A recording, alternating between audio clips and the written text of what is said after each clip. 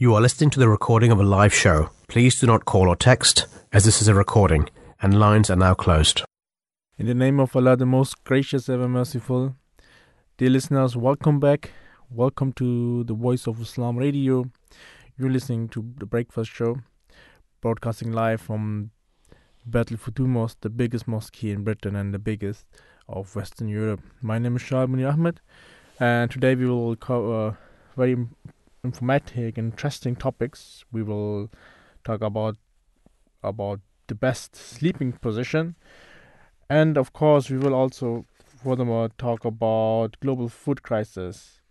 So dear listeners, it's going to be very interesting. But before we go, I want to discuss a few things with you. First of all, if you want to be included in this show, if you want to put your comment into the show, you can call it at any time. The number is 020-8687-7878, or you can tweet us at Voice of Islam UK. So, dear listeners, as you know, Her Majesty Queen Elizabeth II has passed away, and we have seen the funeral as well. Having now a new leader, King Charles III, may Allah strengthen him, and may Allah save the king. We are still talking about his coronation, and it is very interesting. A few people were assuming that his coronation was going to be held in the next few weeks. But a date for the king's coronation has not yet been announced, but it is expected to take place in spring or summer next year. As is a state occasion, it will be publicly founded. King Charles is said to be planning a coronation ceremony that will be less expensive than his mother's because of the cost of living crisis. So you can see that now, as he's taking up the role, he's also looking after and he's thinking about his own people, and he's trying to do his best to be a role model and to lead his country in the best way. He's also expected to reveal a slimmed down monarchy, meaning there could be fewer working members of the royal family. Now, while a date has not yet been set for his coronation, the king's is due to be shorter and smaller than the queen's in 1953, which is told by a royal source to the Daily Mirror. The ceremony for Queen Elizabeth II cost a total of 1.57 million, which is equivalent of 46 million today. And it is also said that the king is very aware of the struggles felt by modern Britons, so we'll see his wishes carried through, that although his coronation ceremony should stay right and true to the long-held tradition of the past, it should also be representative of a monarchy in a modern world, which is also a source told to the paper.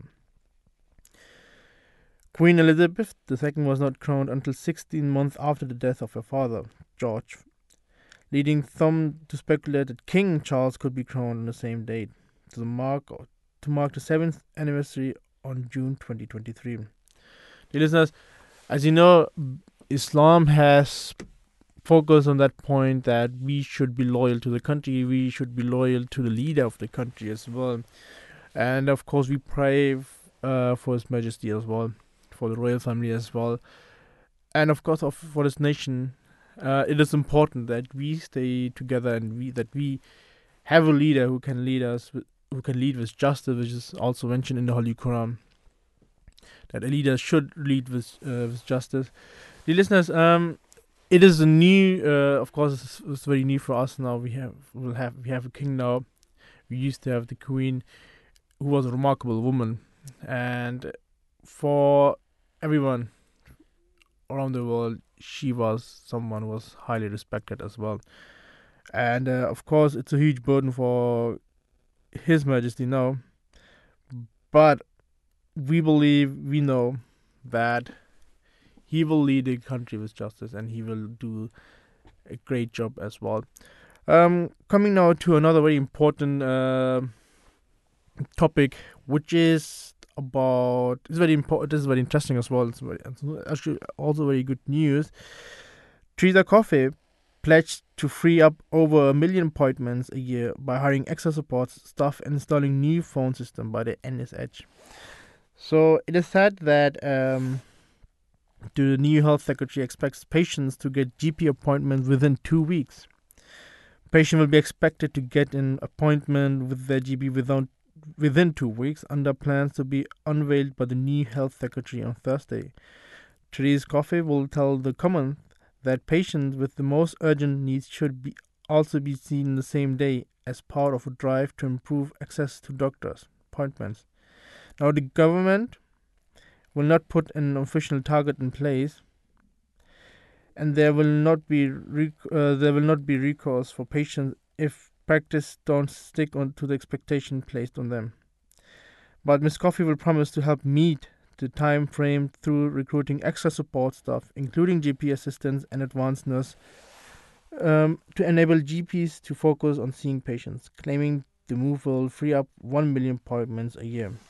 As I said, this is a good news. It's also a good support for the NSH, and it's also, yes, it's very important that we should look to take care of our health. We should look after our health as well, dear listeners. This is also something which is mentioned very well in the Islamic teaching. It's included in Islamic teaching to look after your health, and therefore, very positive that this new system, which is now included in the NSH, will help people to go who are in need to recover quite early. The new cloud-based telephone system will also be installed to help people get through to surgeries more easily, something suggested by her predecessor Steve Barclay. One body which represents health trust in England and Wales said the measures will not come close to solving wait times, and the body representing GPs said it is not a plan. The health secretary will tell MPs, I will put a laser-like focus on the needs of patients, making their priorities my priorities and being a champion for them on the issues that affect them most. Our plan for patients will make it easier to get a general practice appointment, and we will work tirelessly to deliver that, alongside supporting our hard-working GP teams. We know this winter will be tough, and this is just the first step in our work to bolster our valued NSH and social care services so people can get the care they need. But Labour's Shadow Health Secretary, Wes Streeting, said the last Labour government guaranteed a GP appointment within 48 hours until the Conservatives scrapped it, adding the Conservatives promising to solve the difficulties patients face in getting a GP appointment is like the arsonist promising to put out the fire. He also criticized the government's promises of a digital revolution in the NHS, saying NHS staff working flat out will have been hoping for something more advanced than the telephone to help them. As part of her plan, Ms. Coffey will appeal to the public to take part in a national endeavour to support health and social care, urging volunteers who came forward during the COVID pandemic to offer up their services again. She will also enable pharmacies to manage and supply prescriptions, again freeing up space at surgeries, and will continue to push the message to people to go to pharmacies for minor illnesses or symptoms, such as cough, headaches, or sore throat. Another part of the change will see the government introduce the publication of appointment data for each GP practice. More details will be outlined in Ms. Coffey's common statement, but it so far has the backing of NHS Chief Executive Amanda Pritchard, who said, "We will work with the government so we can support NHS staff to deliver these new ambitions for patients." However, the Royal College of General Practitioners issued a fierce criticism of the proposal, saying it was not a plan. They said Ms. Coffey should have talked to its member GPs on the front line to understand the challenges before lumbering a struggling service with more expectations. Now, this is a shortage of over 4,000 full-time equivalent GPs, according to the NSH Confederation.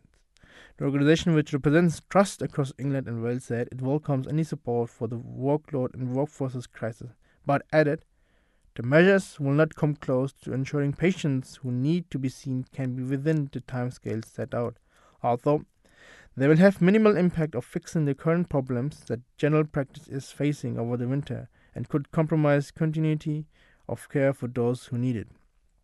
and Labour's Mr. Streeting said, the Conservatives have failed to provide the doctors and nurses needed to treat patients on time, and patients are paying the price in record long waiting times. Unless the government brings forward a plan for the NHS staffing crisis tomorrow, they don't have a plan for the NHS. New Prime Minister Liz Truss has said tackling problems within the NHS is one of the main priorities of her premiership. And Ms. Coffey, who has also been appointed Deputy Prime Minister, promised to address the ABCD of issues, namely ambulance delay, backlogs in hospitals, social care, and doctor-dentist appointments. So, dear listeners, again, it's a very important topic. It is important. I think your health is one of the main part of our body. We're looking after our body. We try to stay healthy, but sometimes there are bacteria which we carry around and causing trouble for our health as well. And we appreciate the work NHS is doing, and hopefully the plan which is now set up by the government, hopefully it will work positively, and hopefully the problem we have seen in the past will be resolved with that as well. And then we had another very interesting news I want to share with you, dear listeners. Joe Biden has said that COVID-19 has entered his country. Now, this is very interesting because few people disagree with him that COVID-19 is still there, and we should be very careful. Now, but the WHO says the end of COVID-19 pandemic is in sight. The organization said weekly deaths from the virus around the world are at their lowest since March 2020, the month Britain first went in lockdown. In the UK, infections have dropped to their lowest level for nearly 11 months. We never have been in a better position to end the pandemic. We are not there yet, but the end is in sight, the agency Director General Dr. Tedros Adhanom said. A marathon runner does not stop when the finish line comes into view. She runs harder with all the energy she has left. So must we. We can see the finish line. We are in a winning position, but now is the worst time to stop running. He said, it was the time to run harder, adding, if we don't take this opportunity now, we run the risk of more variants, more death, more disruption, and more uncertainty. So let's seize this opportunity. He called on the world to end this pandemic together and announced that the WHO is releasing 6 policy briefs that outline the action that government must take now. The documents include guidance and testing vaccination, best practice of managing the disease, maintaining infection control measures in health facilities, preventing the spread of misinformation, and community engagement. The WHO has estimated that 19.8 million deaths were averted in 2021 thanks to COVID-19 vaccines, and 12 million doses have been administered around the world. But it warned that the virus still poses an acute global emergency and highlighted that during the first 8 months of 2022, more than 1 million people died from COVID-19. COVID-19 is something we haven't seen before. It's a pandemic. The world has seen the pandemic, but for Danish, it was something new, and we just hope that that the next year starts better without hearing the name of COVID-19, without knowing that we live in this pandemic. Dear listeners, again, whatever the government is telling us to do to beat that pandemic, just listen to it. The only thing we can do is we can beat it together. This is what WHO has also said, that if we want to get rid of that pandemic, we need to work together. And that's the only thing we can do. We should listen to the guidelines given by the government, and I'm very grateful for the government as well, what they have done to help this country, to its people, the service they have provided to its people. It's of course remarkable, and we should be very thankful for that as well. COVID-19 is something, again, we haven't seen this before, and it came, and it has also brought a lot of death to people. And it is strange that during this, let's say 2 or 3 years, we have seen this pandemic, and now because this pandemic is coming now to an end, we have also seen some other kind of virus and which has spread around the globus. And my opinion to get rid all of this pandemic, of course, this Earth has seen many pandemics, but I believe that to get rid of this pandemic is that we should come closer to God. I've said it many times that we have tried many things, and I'm very thankful for the government and that they have provided the vaccines as well, and that we were able to get the boosters, the vaccines and the boosters, etc. But I believe that the best thing we can do is that we should remember God quite often. We should come closer to Him. It's a promise from Him that whoever remembers Him, He will remember Him as well. He will remember the person who remembers Him. And we need. I just believe we need a friend. We need someone who can take care of us. And for me, that friend is just God. I've put my trust always into Him, and He never left me alone. And this is why the founder of the Ahmadiyya Muslim community has also said that if you read to his books, the thing I've seen all the time, and I was reading his book, it's like he is trying to drag me to that person which we know as God, to that being that can be our helper, our friend as well, and who's ready to help us, who's ready to be our friend, who loves us more than anything. And I think, as I said, we have tried a lot of things. We have tried to stay in the homes, and we had the vaccines, etc. But for the future, if you don't want to see that scenario again, the best thing I believe we can do is that we should try another method, which is, as I said, to come closer to God. And it's no harm in remembering Him. It's a tryout, and I believe, and you can trust me, if we do so, we will see how much changes we can bring for this world. It is sad, and it is true fact that if you love someone, you will love other people who are loved by that person as well. So again, my opinion, I'm just suggesting something, but I believe, and you can trust me on that, the best thing we can do is to get rid of the pandemics, to get rid of this virus, to stay healthy, to remember God quite often. Dear listeners, we had sports as well. We had yesterday a match, Ukraine against Scotland, and Scotland won that game by 3-0, which means that they are first now in their group in this Nation League. And today we will have other very interesting games. Will have Croatia against Denmark, France against Austria. France is also struggling in the League A, Group 1. They are lost, and if they lose this match, they won't have any chances not to get relegated. We have Belgium against Wales as well, and Poland against the Netherlands. But the listeners, I'm pretty sure that you are looking forward for the game tomorrow, as Italy and England are facing each other, and this brings back memories, very sad memories, last year when England lost to Italy in the final in Wembley. As we remember the penalty shootouts in the end. It was a great match, no doubt on that. England was leading for almost an hour during the match, and then suddenly everything was turned over when we conceded. So tomorrow we have the opportunity. To revenge ourselves. It's a good opportunity for us as well for the preparation of the World Cup, which is coming in a few months. So I'm pretty sure, big listeners, you're looking forward for that match. Furthermore, we will also have also Germany will face Hungary. Hungary is doing very well. In the recent games, they have beaten England as well as Italy.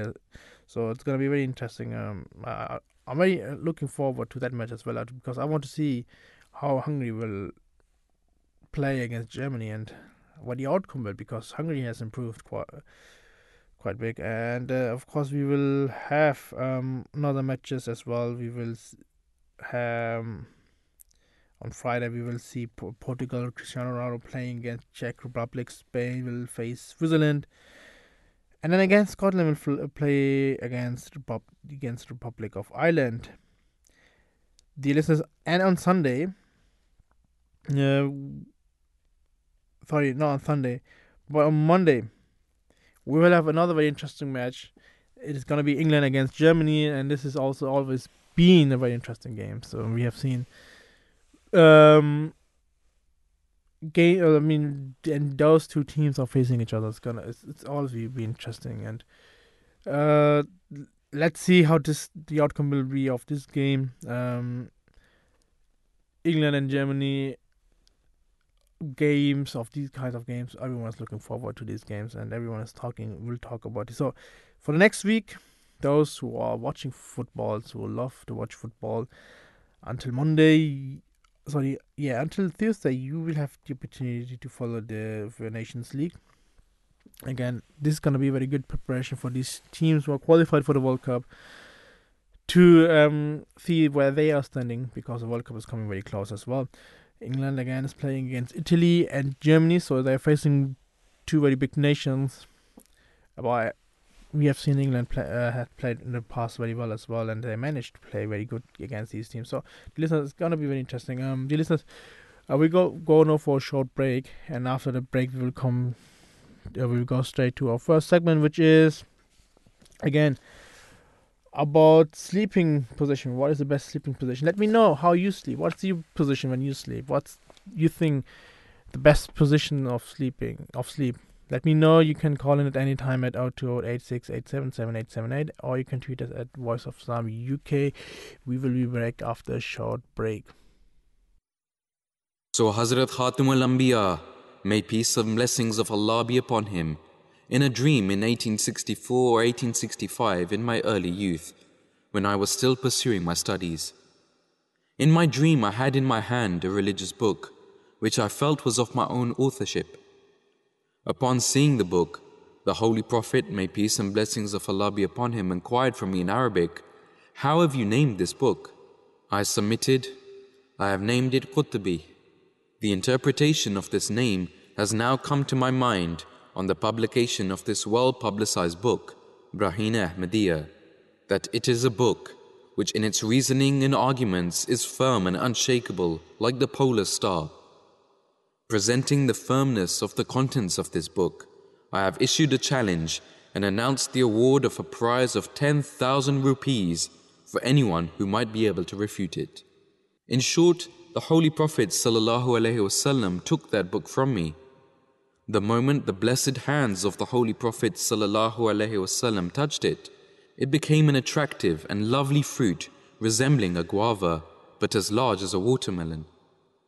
When the Holy Prophet ﷺ started cutting it into pieces to distribute it, it yielded so much honey that his blessed hand and forearm began to drip with it. Then a dead body that was lying outside the door came to life as a miracle of the Holy Prophet ﷺ, and came and stood behind me. My humble self was standing before the Holy Prophet ﷺ as a supplicant stands before a ruler. The Holy Prophet ﷺ was occupying his chair in great glory and majesty, and with display of authority, as if he was a great champion. To summarize, the Holy Prophet ﷺ handed over to me a piece of the fruit so that I might give it to the newly revived person, and he bestowed upon me all the remaining pieces. I gave that one piece to the revived person, which he ate immediately.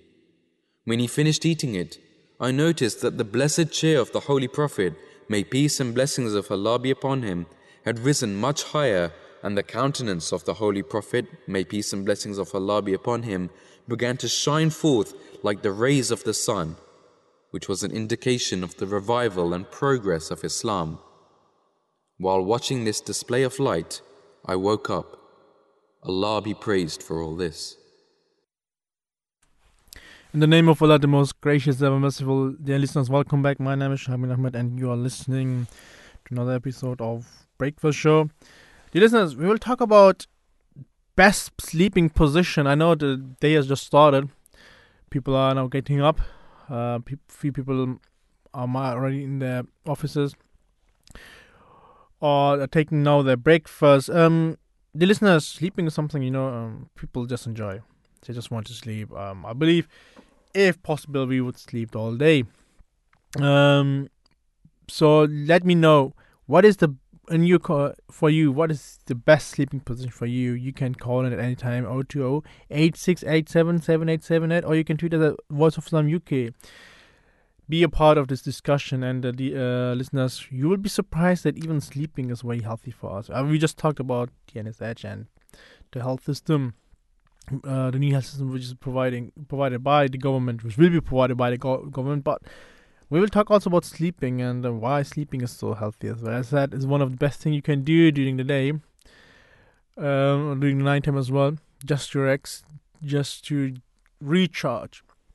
And now we will discuss what is actually the best sleeping position. Now, it is said that the best sleep position varies according to the needs of the individual, but in essence is one that promotes healthy spinal alignment from your hips all the way to your head. Sleeping on your side or back is considered more beneficial than sleeping on the stomach, because in either of these sleep positions, it is easier to keep your spine supported and balanced. This in return relieves pressure on the spinal tissues and enables your muscle to relax and recover. So basically, what I do is I also sleep on my back, or sometimes I do sleep on the side as well. So I'm very relieved, because I didn't know that well, as you said before, even sleeping can be very healthy as well. So the variety of sleep position provide different benefits depending on the individual's conditions, like pain, pregnancy, allergies, or another health condition. Varying the sleep position may bring about relief, and it's a good idea to try different position to ascertain which works best. In one study, a group of adults with back pains were trained to sleep on the back or their side. They experienced significant pain relief in just a few weeks. Adjusting to your knee sleep position takes time, so it is advisable to be patient and use pillows to help train your body to a knee position. I just read a few weeks that one of the major body pain we have, or which has increased in this day and age, is the back pain. And I just read it out. One of the best way to get rid of that back pain is just to adjust your sleep position. Sleep on your back or on your side, and you will see the difference. I've also heard, you'll be amazed, but while I'm talking about the sleeping position, I will also present the Islamic teaching in accordance of that. And the Holy Prophet, peace be upon him, he has said as well that sleeping on your side or on your back is good, rather than sleeping on your stomach, because he also said that while sleeping on your stomach, it can be painful for your back as well, and for your heart as well. So, dear listeners, I just read it out. The best sleeping position is sleeping on your back or on your side. Now, as I said, sleeping is one of the best things we can do, basically. Just to rest. Turn out the lights, lie down, and just close your eyes and start dreaming. Now, it is not just something we enjoy, but there are also beneficial things from that. Now, sleeping on your side is the least likely to cause back pain. This is what we just discussed as well. Since it encourages optimal spinal alignment, especially when supported by cushions. For those who suffer from sleep apnea or lying on one side, may also lessen snoring and heartburn. There's one very sometimes for few people very disturbing when people start snoring as well. There should be a rule. Someone who's snoring shouldn't be sleeping with someone who's not snoring. And rather, you should be sleeping with someone who's snoring as well, so you can see how disturbing this is. Anyhow, now sleeping flat on your back is when you can it's also very beneficial. When you are lying flat on your back, it is simple to maintain spinal alignment and distribute your weight equally. preventing any potential neck or back pain. As long as you prop yourself up in an upright position, sleeping on your back can also help you feel less congested from allergies or stuffy nose. Something I didn't know that. It's very interesting. Now, dear listeners, as I said, you will be surprised, but Islam has given guidance in everything, and even regarding sleep, Islam has provided us guidance. In the Holy Quran, chapter 25, verse 48, Allah has said, "And it is He who has made the night a covering for you, and who has made sleep for rest, and has made the day for rising up."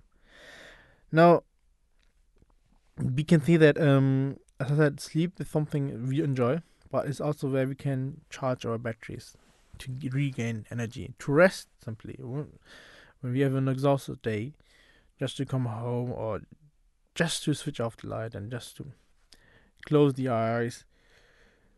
And here you go then, that even God has said that we should be there and we should just enjoy the sleep. And as God has said, He has provided the sleep, so we rest.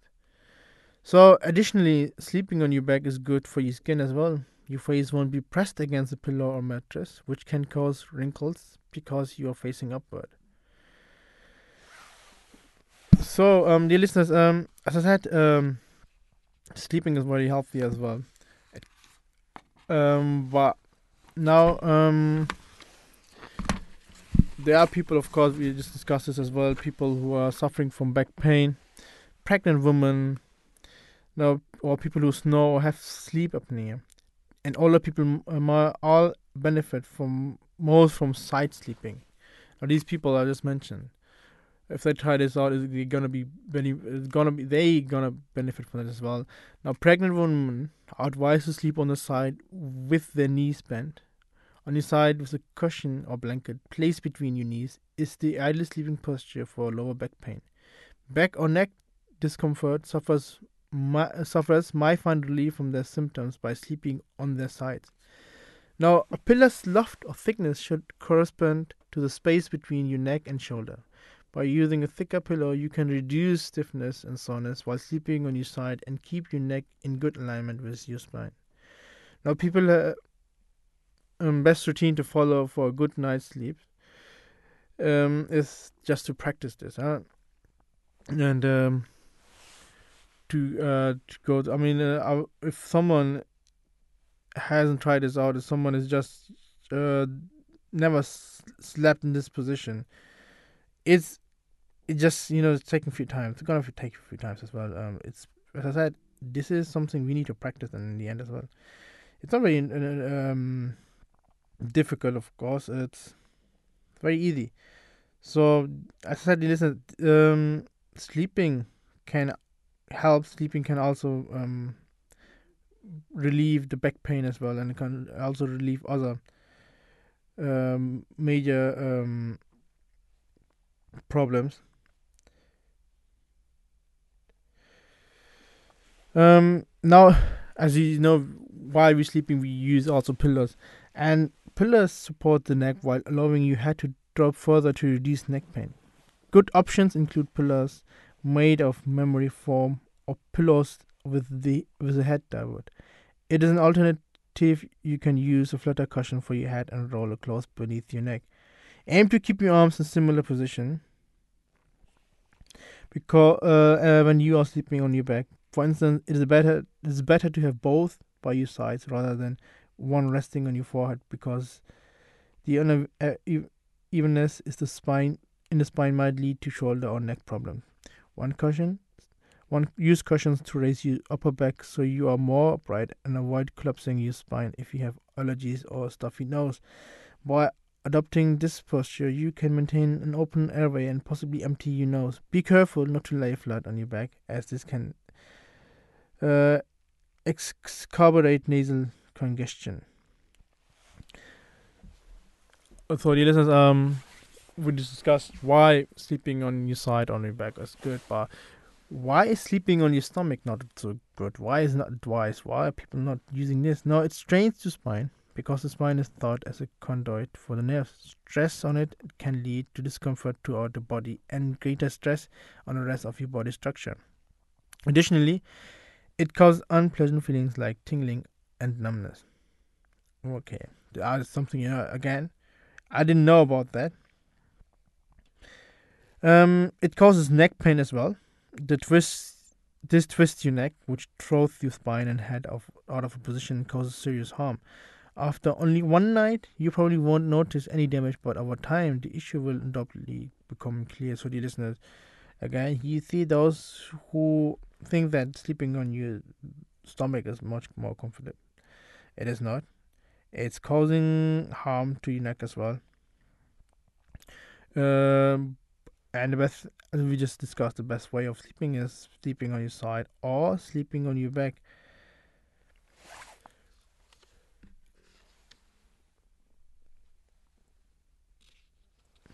And again, just advice, or not advice, but as mentioned by the Holy Prophet, peace be upon him, you should sleep on your back and or on your side rather than sleeping on your stomach.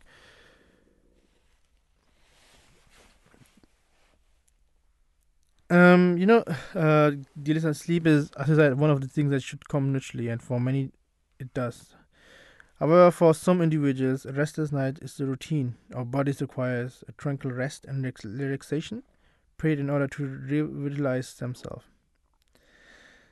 Recent research, dear listeners, has shown that sleep plays a role in consolidating memories in the mind. If you don't get sufficient sleep, you may find it difficult to retrieve information learned from the previous day.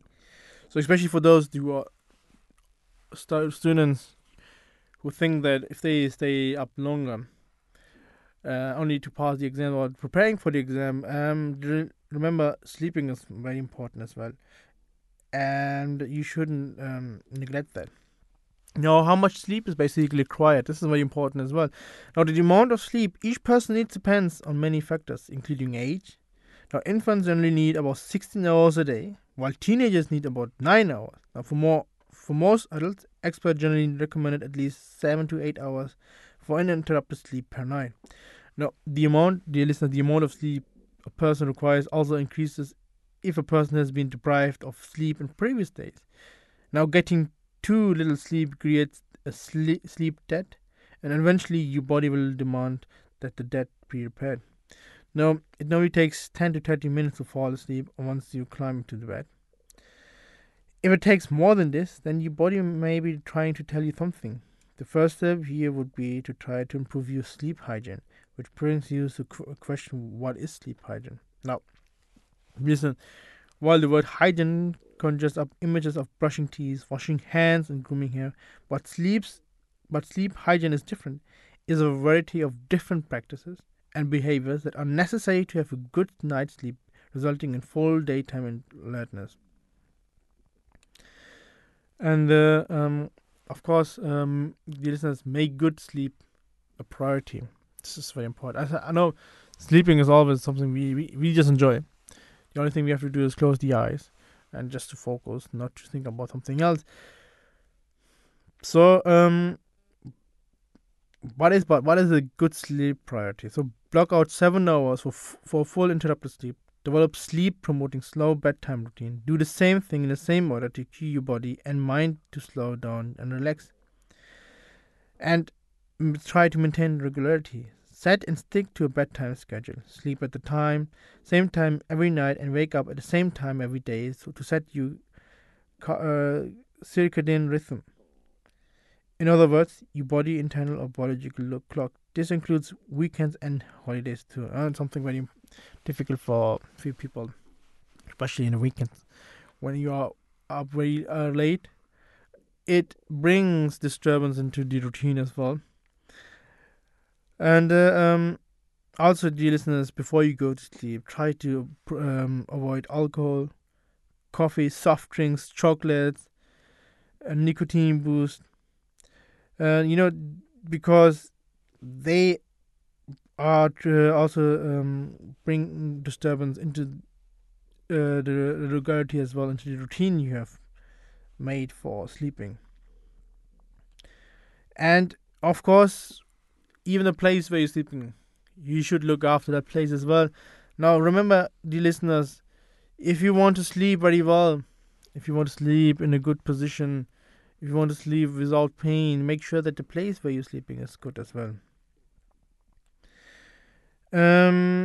So try sleep in a slightly cool room, as this helps the temperature in the brain to drop and helps you fall asleep quicker. Most importantly, don't ever go to bed angry, as this will not only feed the mind with racing thoughts, but will negatively affect relationship and cause persistent sleep disturbance. The listeners of Islam have, in the Holy Quran, if you study the Holy Quran, regarding a Muslim, Allah has used this phrase of Qaziminul Ghais, someone who just, let's say, someone who just ignored the anger, or someone who, just try to ignore the anger. And this is, being angry. It's very important that if someone is angry, someone is, struggling to find peace in the mind, he should concentrate and, I know, maybe drink a glass of water as well. But you should do something not to go angry, or not to sleep angry, or not because it causes harm, disruption as well for on your routine as well. And dear listeners, as I said, normally you will fall asleep in the next 10 to 30 minutes. But if you haven't fallen asleep within 30 minutes of getting to bed, or have woken up and finding it difficult to fall asleep, the advice is to get up, go to another room in a dim light, try to meditate. Take in deep belly breaths, don't use electronics, and definitely no food. Only when you feel sleepy, you should return to bed. And that way your brain can actually really end your association between the bed being a place of sleep rather than a place to stay awake. And dear listeners, normally normally people sleep on the night, but it is also good to have a power nap. Now, people are working very hard, and day can be very stressful as well. There can be many reasons why day is stressful. So to avoid the stress, or to reboost the energy, just get a power nap. A short sleep session during the day, ideally between 1 to 3 p.m., which should last no longer than 30 minutes, can help you recharge and improve mood and performance. Any longer than 30 minutes, and you run the risk of developing sleep inertia, the unpleasant muzzy feeling that takes a considerable amount of time to shake off. Even the Holy Prophet, peace be upon him, he would practice that as well. He would go.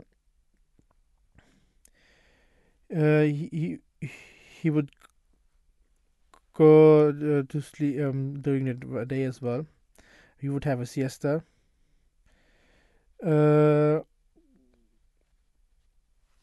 And he would also advise this to his companions as well. Just, as I said, 30 minutes are actually very fine. And therefore, it's a good habit if you have developed that, you have this power nap. And of course, the listeners, before you go to bed, avoid large meals 2 to 3 hours before you go to bed. Try eating a salad or drinking a protein-rich smoothie at night, as this keeps your digestive system at ease and helps you fall asleep quicker and keeps addiction at bay. Also, avoid consuming large amounts of water close to bedtime for obvious reasons.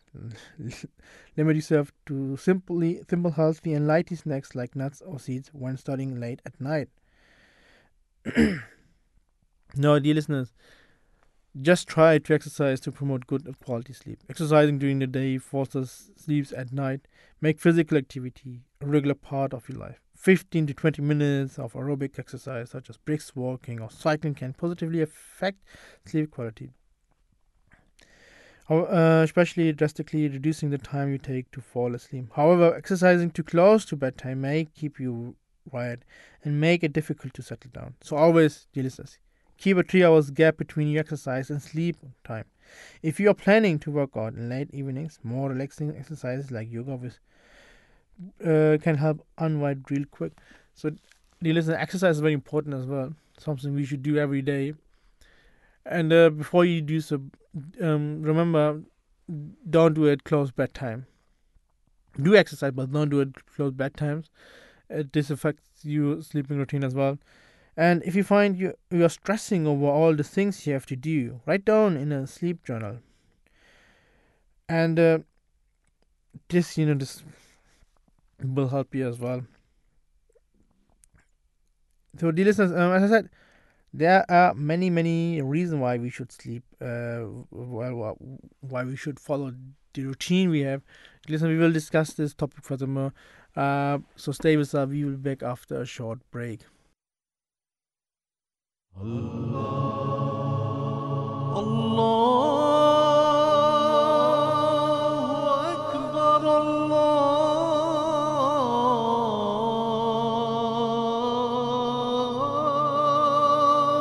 Akbar.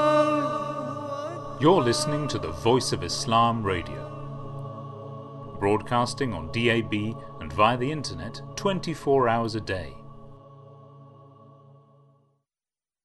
In the name of Allah, the most gracious, ever merciful, dear listeners, welcome back to the Breakfast Show. My name is Shamil Ahmed, and we are here broadcasting for live from the biggest mosque of Britain, from the Battle of the Mosque in London, and we are talking about the best sleeping position and also why sleep is so important for us. Dear listeners, I just said, before you go to sleep, don't have any kind of drinks like alcohol, fizzy drinks, etc. 3 to 4 hours prior to you go to bed.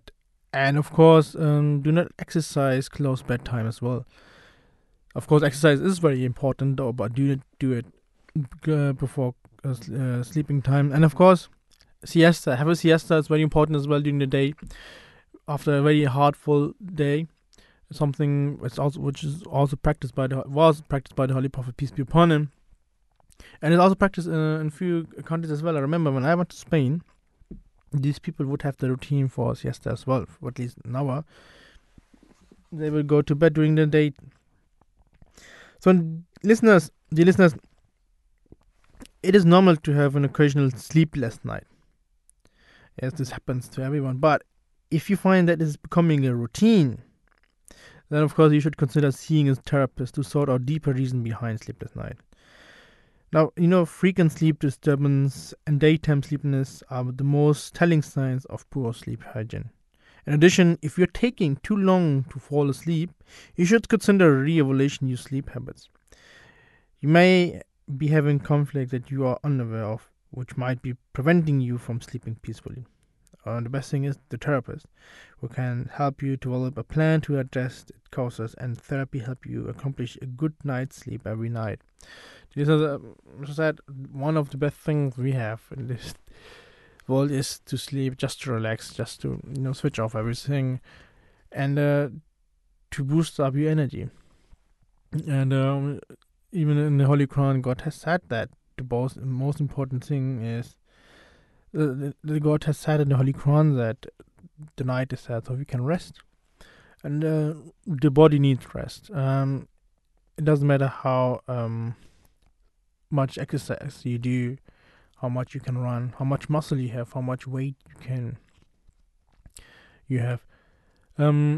Still, every person as well needs sleep. Every person as well need to gain that booster and that energy he needs. For an adult, this is important that he sleeps at least 6 hours a day. For a newborn, of course, 16 hours.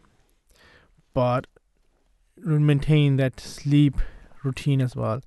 Try to sleep in a cool, clean place. And while sleeping, dear listeners, try to sleep on your back or on your side.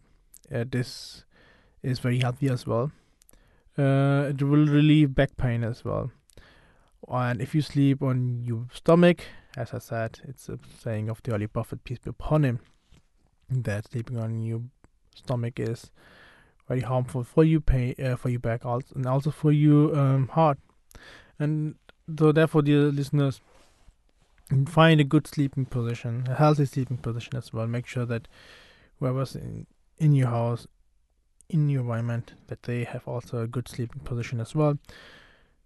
Stay healthy as well, of course, and try to have a siesta during the very hotful day as well, because this again helps you as well to accomplish more things during the day.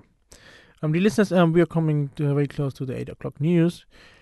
If you want to be a part of the show, you can do so anytime. You can call in at 02086877878, or you can tweet us at Voice of Islam UK. We'll be back after the 8 o'clock news. You are listening to the recording of a live show. Please do not call or text, as this is a recording, and lines are now closed. In the name of Allah, the most gracious, ever merciful, dear listeners, welcome back to Voice of Islam Radio. My name is Shamin Ahmed, and we are still talking about the best sleeping position. I think everyone will agree with me that sleeping is one of the best things we can do during the night time. It's very relaxing as well. The only thing we have to do is just to lay down and close our eyes. We have talked about different sleeping positions as well and why they are beneficial or harmful for us. The listeners, but I'm very delighted now to have someone on the line who is an expert to explain us about this phenomenon furthermore.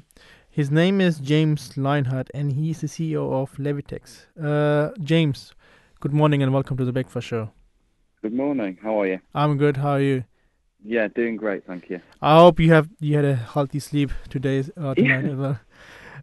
James, you are the CEO of Levitex. Before I come to the actual questions, I just want to know, what is Levitex?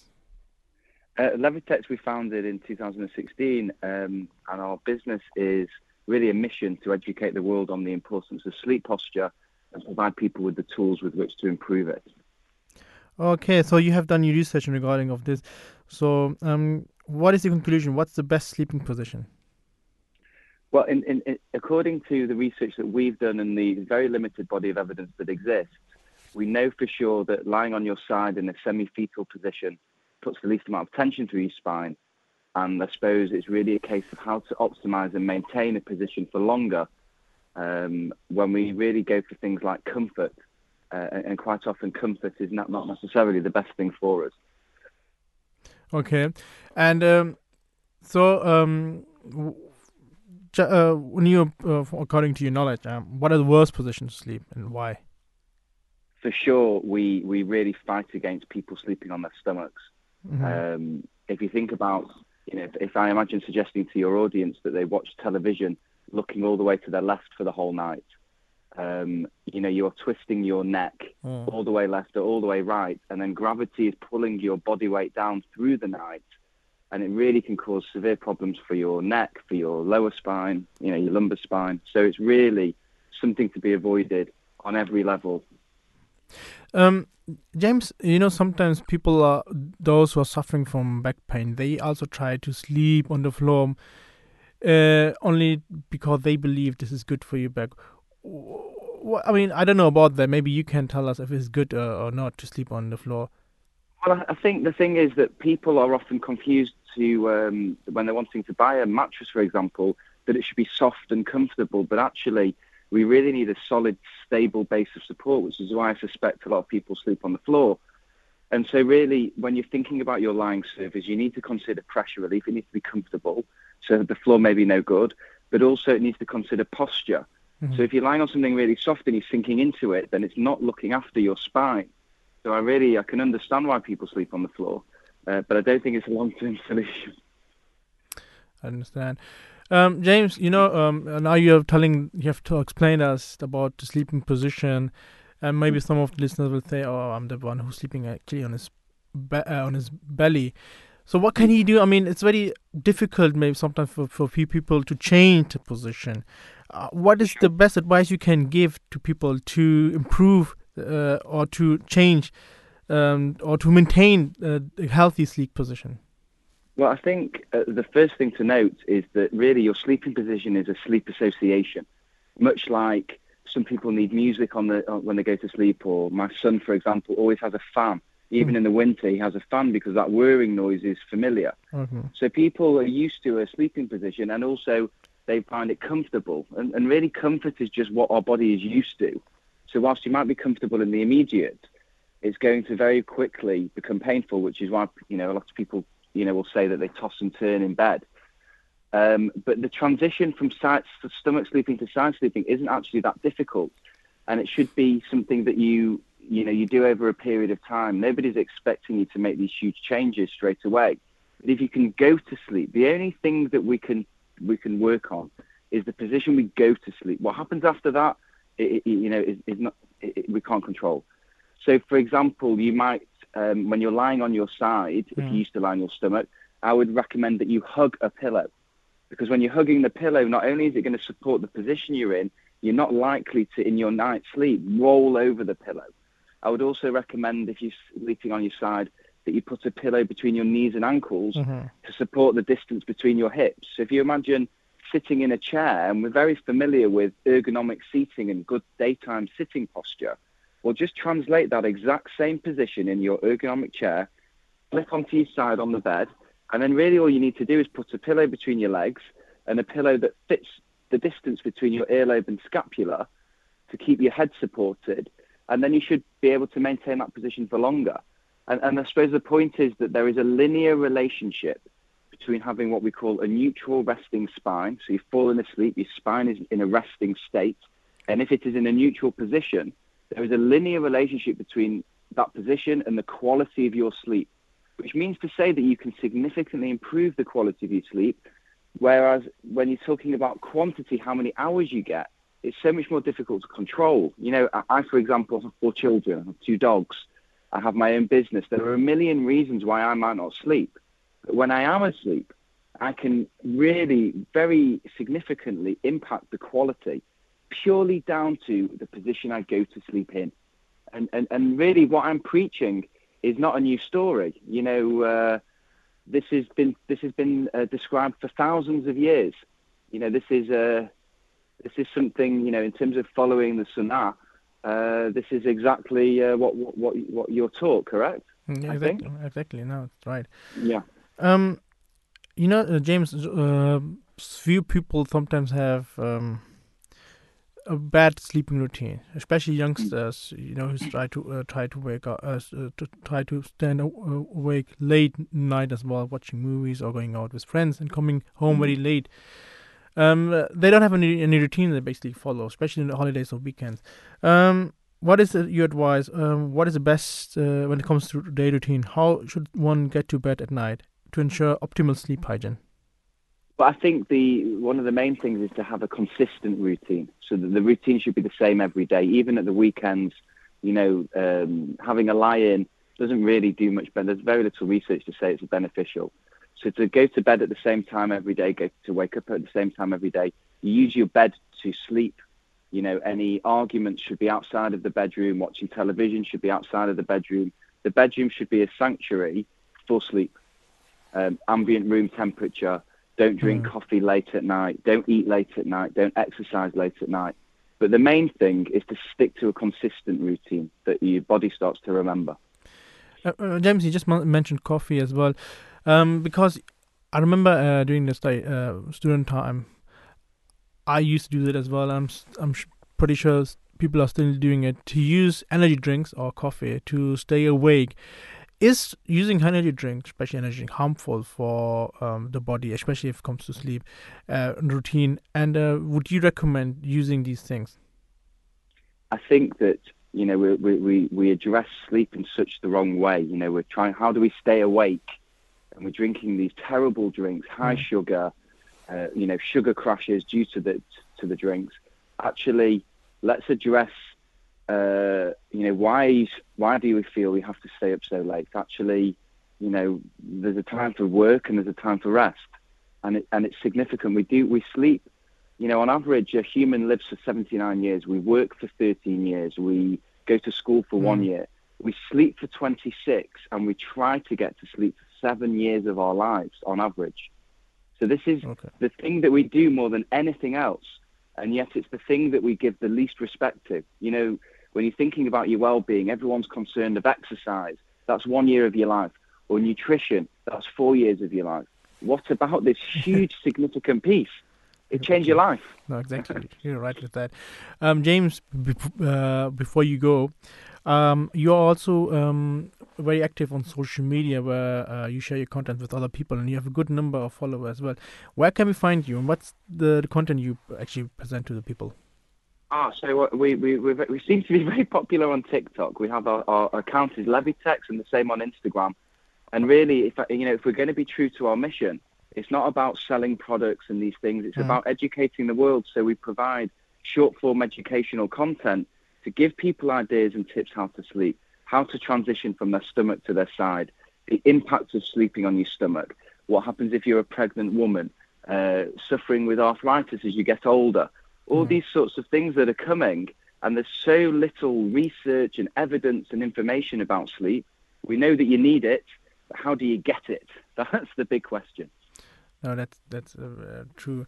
No, it's very interesting what you are sharing with people. You already has mentioned very interesting things in this interview. So, dear listeners, if you want to learn more about it, Instagram or TikTok, Levitex is the name, and I'm sure you will learn more things about that topic. James, thank you for joining, and I wish you all the best for the future. Thank you. Take care. Have a good day. You too. Bye. Dear listeners, 020-8687-7878 is the number if you want to take part in this discussion as well, and if you want to tell us what sleep position you actually use and what you have learned in the last 45 minutes about sleeping and about sleep positions. James has mentioned many good things as well, very informative things as well. Let us know what is changed now for you, or will you change for you sleep, and you can tweet us anytime at Voice of Islam UK. Meanwhile, we will listen now to a short clip, and after a short clip, we'll be back. So stay tuned. Human mind is fully equipped with all the recipient system of prophecy or communion from God. If it were not, God will not be able to commune with you. He transmits and you must receive. So the receiving set is provided to every human being, whether it is of high quality or low quality. It varies from person to person, but it is provided. Now, if there is no message from God, can this system be activated otherwise by other factors or not? This is the second question which should be answered. To my knowledge, yes. This system can be activated through human through the power of human mind as well. This we have observed in mesmerism. This we have observed in the case of Pharaoh's magician, working on the minds of Moses and other people, and making them imagine that they are snakes and not ropes or strings. And according to Allah, this was their magic by which they bound the sights of the people. They didn't turn the ropes into snakes at all. So the power of mind working upon other minds is a proof of proof of the truth of what I'm telling you. We have that system within us which can be activated, and one can receive messages from outside by other human agencies. If so, why can't we receive messages from Allah? That's one thing. The second is, if there are no outside messages delivered, we can receive the messages from within ourselves. And there's an internal activation of the system. That is the world of dreams. All that we think, all that we feel, our aspirations, our hopelessness, our disgust with things, and so on and so forth, disappointments, fears, all continue to get buried below and below, layer after layer in our subconscious mind. And whenever some stirring event takes place, which excites some layer of our buried knowledge and memory, they are stirred to action and rise to a higher level, like in atomic molecular phenomenon. whenever the electrons of a lower orbit are excited, they change their orbit and go to higher until they reach the highest, and then they become visible, then they become active. Not otherwise. Otherwise, you don't take notice of them. So similarly, human ideas are in latent, dormant stage, form, buried under the layers upon layers of other subsequent incidents and their memories. But when there is some exciter, a factor which excites things, then they begin to rise to the surface and they reach the surface of dreams. Then the dreams are not fully organized. Very well, very much informative. And the listeners, you just listened to the fourth caliph of the Ahmadi Muslim community, and he basically explained how something gods communicate during the sleep as well. So this is another very different point of that as well, of this topic, that during the sleep, sometimes we go in connection with God as well. And that's very important, very informative as well. The listeners, sleep is something we need to do. We have to do it. It's not something we can refrain from it. It comes. Even though if we try to refrain from it, it will come, definitely. It is harmful if we try to refrain from that. We should have a healthy sleep as well. You just listened to James Leinhardt, which is the CEO of Levitex, and he explained the importance of that and gave us advice for what the best sleeping position is. I just went to social media and I tried to find him, and I realized he's actually quite famous as well into that. And the Levitex is the name. He's active on Instagram and TikTok, and he has a big number of people who are following as well. So the content is very informative as well. If you want to learn more about it, Levitex is the name. Instagram or TikTok, you can find him. And of course, dear listeners, if you want to let us know what you have learned today during the last 45 minutes, you can do so. You can call at any time, 020-8687-7878. That is the number, or you can tweet us at Voice of Islam UK. We will come now to our next segment, which is also very informative. It's very important as well. It's about global food crisis and why and when tons of food is wasted each year. The listeners, regarding food or regarding eating, Islam has provided guidance in this case as well, and he has said the importance of food and why we should not waste the food as well. The listeners, therefore, if you want to learn more about this, more about Islamic teaching in regards of this matter, stay tuned with the Voice of Islam Radio. We'll be back after a short break.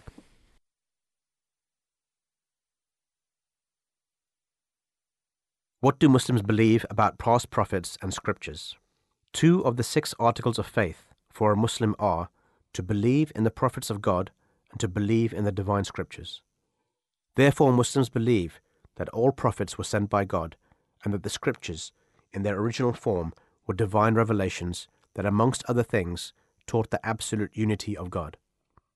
According to the Holy Quran, God has sent his messengers to every nation. It states, "There is no people to whom a warner has not been sent." Chapter 35, verse 25. "And for every people there is a messenger." Chapter 10, verse 48. Some prophets have been mentioned in the Holy Quran itself, such as Adam, Abraham, David, Solomon, Moses, Jesus, and Muhammad, peace be upon them all. Other prophets not mentioned in the Holy Quran by name include Zoroaster, Krishna, and Confucius, peace be on them all, to name but a few. As mentioned previously, Muslims not only believe in all the earlier prophets, but also in the revelations and scriptures given to those prophets by God. In the Holy Quran itself, reference is made to 4 revealed books other than the Holy Quran. These are Suhuf, Scriptures of Abraham, peace be upon him, in chapter 87, verse 20. Of the Suhuf of Abraham, nothing is known today.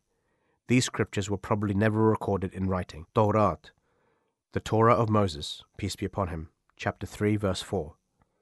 The Tawrat comprises the first 5 books of the Hebrew Bible and contains the complete law for the Israelites. These 5 books are Genesis, Exodus, Leviticus, Numbers, and Deuteronomy.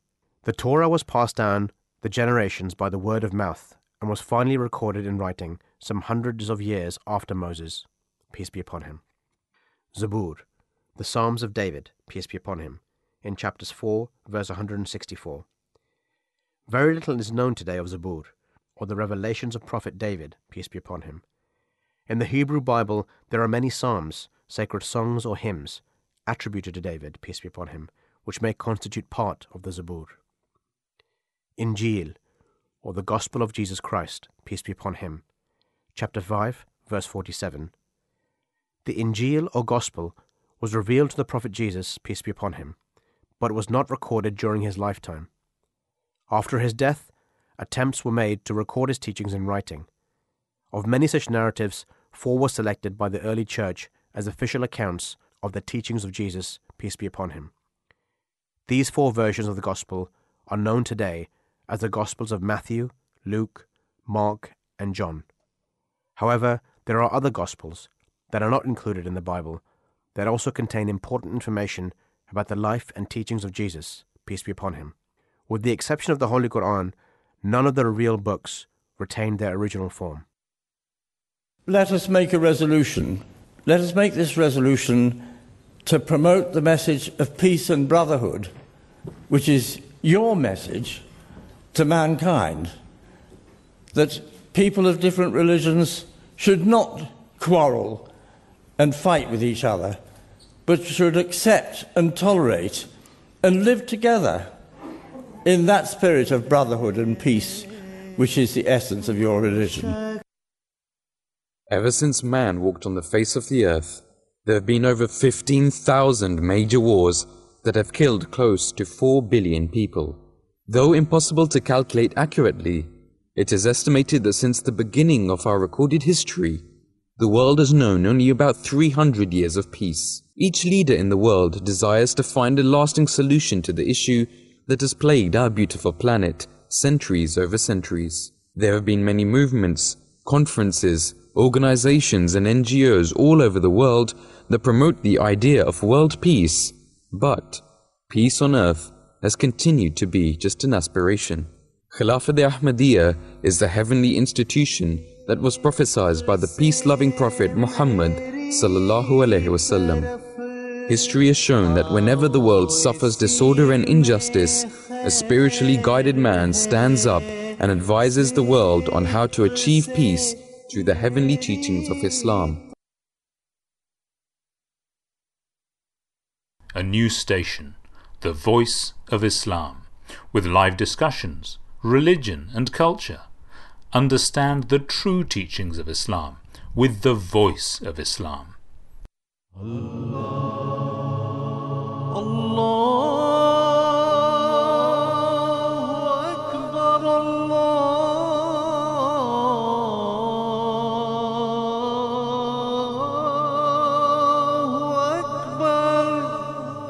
You're listening to the Voice of Islam Radio, broadcasting on DAB and via the internet 24 hours a day. In the name of Allah, the most gracious and merciful, dear listeners, welcome back to the Breakfast Show. We have just discussed about sleeping position. What is the best sleeping position? Now, from sleeping position, we will come to another very important topic, which is about global food crisis and when tons of food is wasted each year. Dear listeners, food is something very important for us. We need food, we need drinks, we need those vitamins. It is beneficial for us, for the body as well. But unfortunately, we have seen this, that a lot of food is wasted. A lot of food which could be consumed or which could be provided to those people who are unfortunately not wealthy or can't afford food. Now, I'll just read out the gist of the story. The world produces enough for every living being, yet there's a global hunger. This is because nearly 1/3 of all the food produced is squandered or spoiled before it can be consumed. For many in the first world, food waste happens in the kitchen. When we prepare food that is left uneaten or spoils in our fridges and cabinets.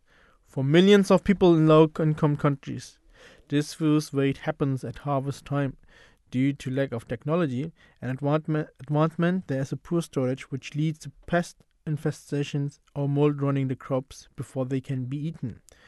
Along with chronic poverty, conflict, and natural disaster, food waste is one of the root causes for hunger worldwide. According to the UN Food and Agriculture Organization FAO, reversing this trend would preserve enough food to feed 2 billion people. That's more than twice the number of undernourished people across the globe. What efforts are being made by the government of the first world countries to address this? Let's see what they have made or what plan or they have advised. As I said, food is very important. It's something we shouldn't waste. We will discuss this, and we will also discuss this from the Islamic perspective, what Islam says in regards of this. But before we go, let's see what the financial cost of food waste is annually. So, as I said, nearly 1/3 of all food produced each year is squandered or spoiled before it can be consumed. Now, dear listeners, for many Americans, this food waste happens in the kitchen. For millions of people in low-income countries, this food waste happens at harvest time. Now, poor storage leads to pest infestations or mold that ruin crops before they can be eaten. Now, approximately $1 trillion worth of food is lost or wasted every year. That's a huge amount of number. It's very sad. In the Holy Quran, God has said in chapter 41, verse 11, He placed the firm mountains rising above its surface and blessed it with abundance and provided therein its food in proper measure in 4 days. Now, when it comes to provided its food in proper measures, signify that the earth is fully capable of providing food for all the creatures that live in. Now, the Holy Prophet, peace be upon him, he never ate chapati or lamb because in his time it was expensive and a delicacy. So the Holy Prophet, peace be upon him, also used to say that when food gets dropped, then you should remove the part which is dirty and eat the rest, so not to leave it for Satan. He also commanded that you wipe your plates, as in eat and completely finish the meal, and stated that you do not know which part of the food contains blessings for you. Listen, as I said, we will discuss this in Islamic perspective as well, and if it comes to food waste, Islam is definitely against it. We were told that wasting food is an un-Islamic habit, and the Prophet, peace be upon him, he would eat in this sense that he wouldn't fill up his stomach, but he would leave a bit out so he could do more work. So he wouldn't eat too much, but he wouldn't eat less as well. He would eat in a good manner so he could do more work as well. It's important that we shouldn't fill up our bellies, otherwise we'll become lazy as well. Dear listeners, wasting food, we see that every day. We see it in the streets or somewhere else, that food is wasted. It's just dropped in the bin. But remember, why are we doing it? Remember those people who can't afford food. Instead of wasting food, instead of buying so much, why not giving money in charity? So you can help yourself, but also those people in need. We have, the listeners, something I don't want to discuss, but I have to mention it. As you know, it's a war happening between Russia and Ukraine. Now, people believe, or people say, this is contributing to global hunger. Now, Russia's war in Ukraine is preventing grain from leaving the bread basket of the world and making food more expensive across the globe, threatening to worsen shortage, hunger, and potential instability in developing countries. Now, together, Russia and Ukraine export nearly a third of the world's wheat and barely more than 70% of its sunflower oil, and are big suppliers of corn. Russia is the top global fertilizer producer. Typically, 90% of wheat and other grain from Ukraine's field are shipped to world markets by sea, but have been held up by Russian blockades of the Black Sea coast. Now, as I said, Islam is a religion who tells us not to waste food. And even in Holy Quran in chapter 6 verse 142, Allah says, "And He it is who brings into being gardens, trellised and untrellised, and the date palm and cornfields whose fruits are of diverse kinds, and the olive and the pomegranate, alike and unlike. Eat of the fruit of which one bears fruit, but pay his due on the day of harvest, and exceeded not the bones. Surely Allah loves not those who exceeded the bones. The listeners, this is something we will discuss furthermore, what Islam says in this. But before we go, I just want to tell what the difference is between food waste and food loss. Now, food loss is that food which is damaged as it moves through the supply chain, and food waste, I believe food waste is that is thrown away. Now, food waste and food loss have a significant impact on global warming as well. When wasted food goes to the landfill, it grows and emits greenhouse gases that damage our environment. Each year, 3 billion tons of greenhouse gases are emitted because of food waste. So, as global warming is one of the major, let's say, problems we're facing nowadays, so to reduce this as well, we should not waste our food as well. Now, the first caliph of the Ahmadi Muslim community, Hazrat Tahir Ahmad, wrote that Islam established minimum rights in the form of our 4-point charter by defining the basic needs which a state should produce: food, clothing, water, and shelter. Governments have both national and international responsibilities.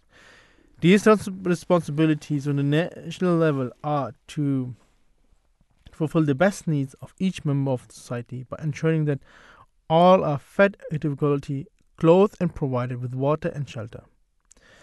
The international duty is to fully participate in pooling resources to meet the challenge of wide-scale natural disaster or man-made calamities and to help such countries as are by themselves incapable of appropriately handling the crisis. As such, it is a duty of the state to set the matter right by transferring back to the beggars and poor people what truly belongs to them.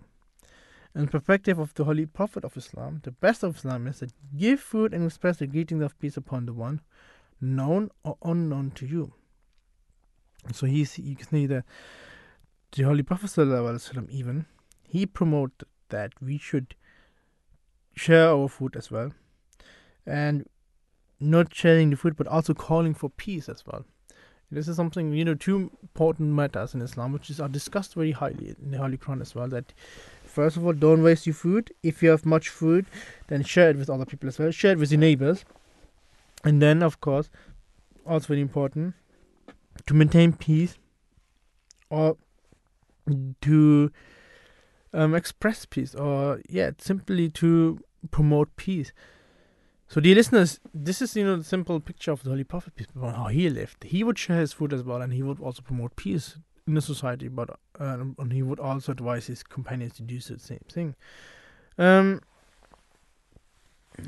course, dear listeners, it is not just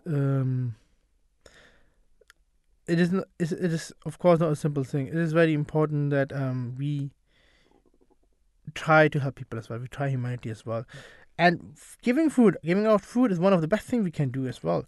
As I said, one of the biggest problems we facing right now is the food wasting, and Islam also tells us that, or is telling us to challenge these people who are wasting food, to tell them not to do so.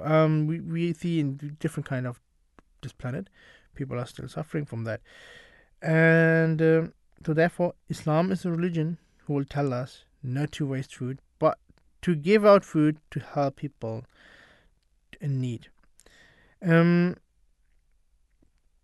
I remember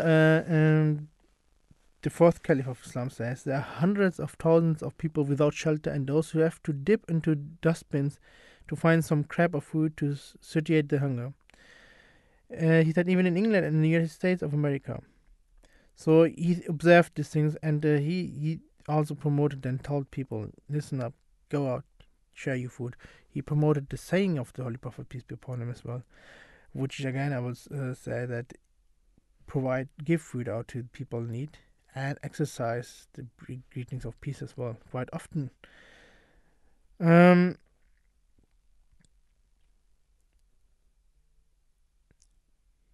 listeners, as I said, this is something Islam has promoted as well, not to waste food, and to give our food to people as well. While discussing this now on Islamic perspective, I'm very delighted to let you know that we have someone online. His name is Imam Ibrahim Nonan from Ireland. Imam Ibrahim Nonan is the missionary in charge of Ireland. He graduated with the BA honours in both Christian and Islamic theology and philosophy. He studied intercultural theology and interreligious studies at Trinity College, Dublin.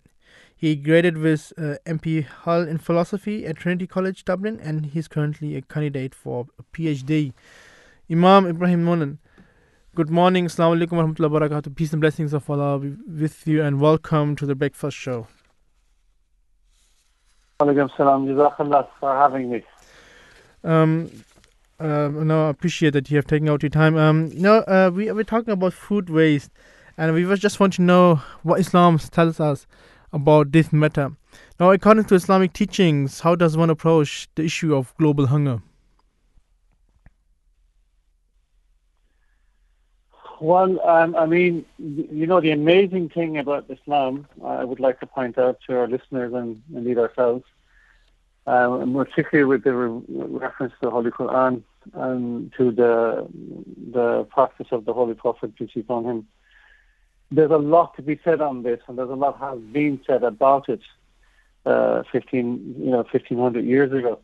So from an Islamic perspective, you'll find, for example, where Almighty God in the Quran in chapter 7, verse 32 mentions, he addresses children of Adam, and that's the one point I want to make. Mm-hmm. Whenever Almighty Allah addresses children of Adam, he's talking to the whole of humanity. Mm-hmm. Okay? So he mentions in this particular verse of Quran, children of Adam, put your minds and bodies in a state of tidiness at every time and place of worship, and eat and drink, but be not wasteful. Surely he does not love the wasteful. So from the very outset, he's addressing mankind, and he's telling mankind not to be wasteful with food, to be conscious of food and be aware of food and appreciate food. And in fact, the Holy Prophet, peace be upon him, also in many places commented on this. But one of them that I noted over the years, which really kind of, you could say, I admired when he said that the dish most acceptable in the sight of Allah is the one which is shared by many. So on two sides, we are being told by Islam not to be wasteful of food, to be conscious of food, and on the other side, we are told that the best food that you will eat is what you share with other people, and that can be locally, that can be family, that can be local community, and that can be internationally. It's sharing each other's troubles towards charitable events and things like that, helping others in need, and particularly in homelessness and people who may be starving in famines in various countries. Understand. Imam Ibrahim Nonan, as an Ahmadi Muslim, we say that we believe also, and we try to promote the teaching of Islam to the world. In regard of this matter, can you enlighten us from the Quranic verses, or from the saying of the Holy Prophet, peace be upon him, or from course of the Caliph, in how to beat world hunger, or how to prevent food wastages, and how can we understand the importance of this issue in regards of the Islamic perspective? Well, the thing is that, we're living in modern times where we're living in social media, we're living in a global village. We are very, very aware as a race of human beings what's going on. So it's not a case that we don't know that there are certain nations and people who are starving, literally starving to death. For example, Yemen as an example, lots of places in Africa. And unfortunately, I'm sure you're well aware that now even in the United Kingdom, in Ireland, there are now people on below borderline, not getting regular food even in their homes. I mean, I've seen it myself in Dublin City, where I saw a huge line of people at the food banks in Dublin City. Now, these are people who are not homeless. These are people who just simply cannot afford food now. So now the people are starving at home. So, as I mentioned earlier already, we're being Ahmadis, Muslims, and we belong to an international community worldwide. We are very blessed that we have a spiritual leader, His Holiness Hazrat Masroor Ahmad, may Allah be his helper, the fifth Khalifa, fifth successor of the promised Messiah.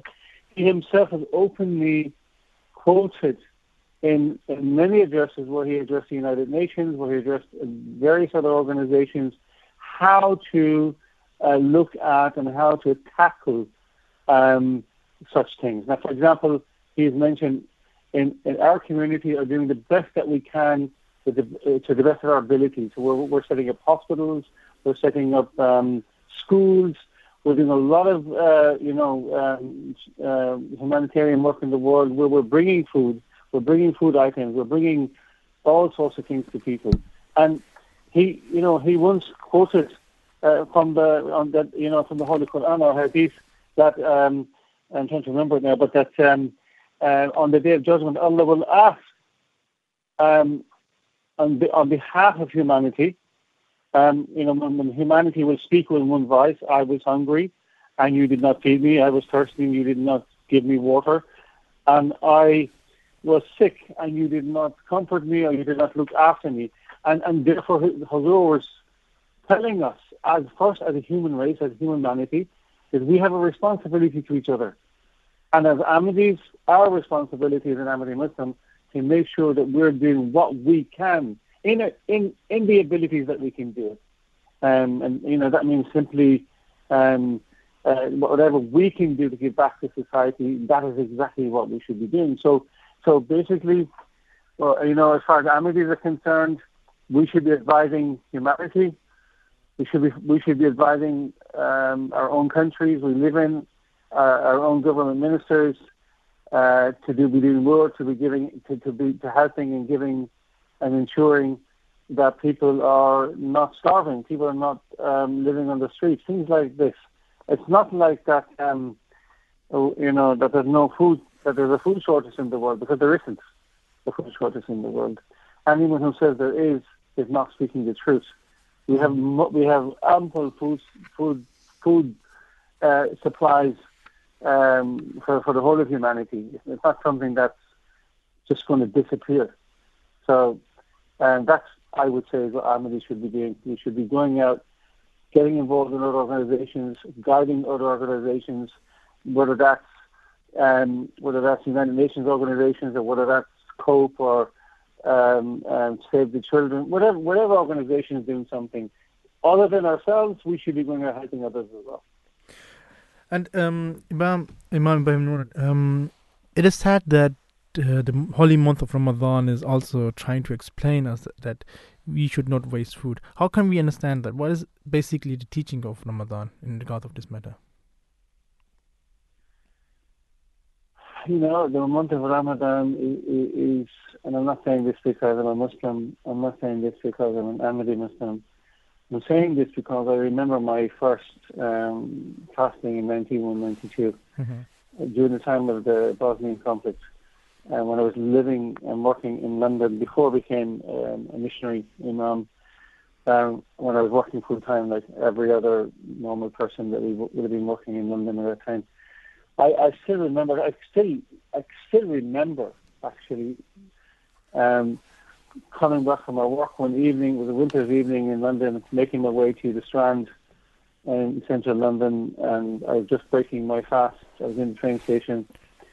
I bought myself a hot chocolate and a donut, and I still remember grasping that cup of hot, beautiful hot chocolate, which is warming me up now.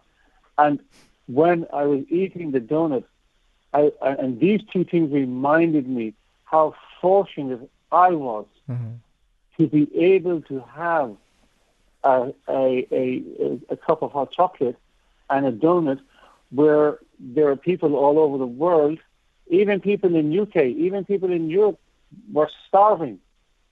No hot chocolate, nothing to warm themselves up, nothing to eat. They didn't know whether they were going to eat in the next 20 minutes, 2, 3, 4 days. And so basically, the month of Ramadan simply reminds you of how thankful you should be for food and water, how thankful you should be for a warm place. It teaches you all these things. It also teaches you empathy for other human beings. I mean, at that moment in time, I remember the first thing that came to my mind were the people and the suffering of the people in Bosnia. I'm not talking about Muslims only in Bosnia. I'm talking about the Serbian Bosnian Serbs. Whether they were Christians or non-Christians or Muslims, it was the first thing that came to my mind. And after that came to my mind of Africa and other places that were having problems at that time. So in the month of Ramadan, you're taught many things. One is not to waste food, appreciate the food that you eat, be thankful to Almighty God that you have food, you have water.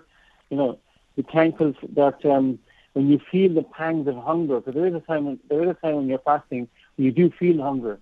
You do feel, your body getting weak because your sugar levels are dropping. You're cold because your sugar levels are dropping. You should be thankful at each and every moment for what you have. That's what the month of Ramadan. Wow. And to give to others, and then have empathy for others. That's what I feel the month of Ramadan does for someone who really grasps the significance of it. Wow, that's amazing. And I believe the Holy Prophet, peace be upon him, his practice was that he would also fast after the month of Ramadan as well, twice in a week, if I'm not wrong. Yes, I mean, exactly. I mean, Mondays and Thursdays. People, I mean, I do it myself. So wow. It is, again, a reminder. It's a reminder to yourself that, again, like I said, I've often said this to young people in our mosques and anyone I get a chance to speak to about this. When you go home from a day's work or from university or from school, you can come in and you can turn the light on. You can come in, you can open the fridge and there's food in the fridge. You can come home and turn the tap on, you have water. You can come home and put on hot water and take a shower or a bath. You can do all these things.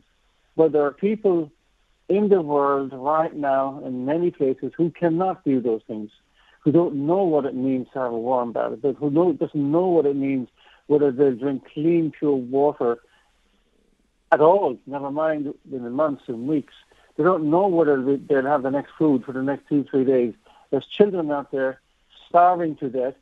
I mean, it's heartbreaking to even think about this. And I'm pretty sure, and I hope you're aware of this at least, that I mean, I did a lot of work with Humanity First, and I've been into many on the ground in many places over the years, and I've seen a lot of starving, I've seen a lot of hunger, I've seen a lot of starvation, I've seen people in these conditions, and so we should be grateful. Really, we should be grateful for everything that we have in the West. Indeed, we should be very grateful for that. Imam, before you go, just one last question. If you can give us, I know you have mentioned a lot of informative things as well, how to prevent food wasting, but in the end, if you can give us, again, one very important advice, how we can help preventing food wasting, and how we can help those suffering from food shortage. I mean, there's numbers of ways we can do this. I've already mentioned this to you. I mean, for me right now, one of the ways, as Hazrat Khalifatul Masih, the fifth successor, or the head of the Ahmadi Muslim community, is to try to eradicate, if it can be done enough, can it try to eradicate starvation? Try to eradicate people in this condition. And it can be done. You know, there was a report I read many months ago, maybe a year ago or so, of a professor in California. His name is Mike Bernard-Lee, and he actually was giving a lecture, basically rebuking humanity, rebuking America, rebuking the government, basically, right? And the governments around the world who are putting this thing out, or this people saying there's not enough food, the population is growing, we won't be able to feed ourselves. He laughed at them, and he basically said that, you know, we have enough sufficient food for the population of 9.7 something billion up to 2050. Now, why that's important, it shows that there is enough food in the world for the whole of humanity. Mm-hmm. What's happening is, unfortunately, through war, what we're seeing right now in Ukraine, food supplies are coming down because they're not getting through to people. Grain is not getting through to people. In Africa, there doesn't need for people to be starving because there's ample food there. That's what's shocking about this. Why are people starving? So the main thing is to bring awareness about it. So, for example, that's what Hazur does. He's been addressing the governments. He's been addressing the NGOs. He's been addressing the World Health Organization, the World Food Program. That's what we need to be doing on the ground as well. We as Ahmadis, from this one aspect, we should be active in reminding those organizations, you have the means and you have the capability for people not to be starving. What are you doing about it? That's one thing we could be doing. The other thing that we could be doing is encouraging ourselves as individuals to give more towards charity, to give more towards those charities which help feed people, and then trying to encourage the greater local community, and then, you know, your country, your nation that you live in, that you highlight this. This is what we should be doing. I mean, the winter months is coming now. I'm already, myself here in Ireland, I'm already looking at how we can help the homeless in the severe weather that's going to come. And that's what we should be doing. That's how I think we should be doing. We're going about it to remind humanity, locally, nationally, wherever country you live in, and hopefully you will be able to have an impact in one way or another. Yeah, hopefully. Imam Ibrahim Noonan, thank you for your time. I wish you all the best for the future, and thank you for joining the Breakfast Show. Jazakallah. Dear listeners, coming to the end of the show slowly, and as Imam Ibrahim Noonan has mentioned, that food is wasted a lot, and it is when the food is provided, amount of food is provided here, and it is actually provided for everyone. And even in chapter 20, verse 119 and 120 of the Holy Quran, God says, "It is provided for thee that thou wilt not hunger therein, nor wilt thou be naked, and that thou wilt not thirst therein, nor wilt thou be exposed to the sun." Now, Hazrat Mirza Tahir Ahmad, the fourth caliph of the Ahmadi Muslim community, he has noted in his very amazing book, Islam's Response to Contemporary Issues, he said, Islam establishes minimum rights in the form of 4-point charter by defining the basic needs which a state should procure: food, clothing, water, and shelter. Now, governments have both national and international responsibilities. These responsibilities on a national level are to fulfill the basic needs of each member of society by ensuring that all are fed adequately, clothed, and provided with water and shelter.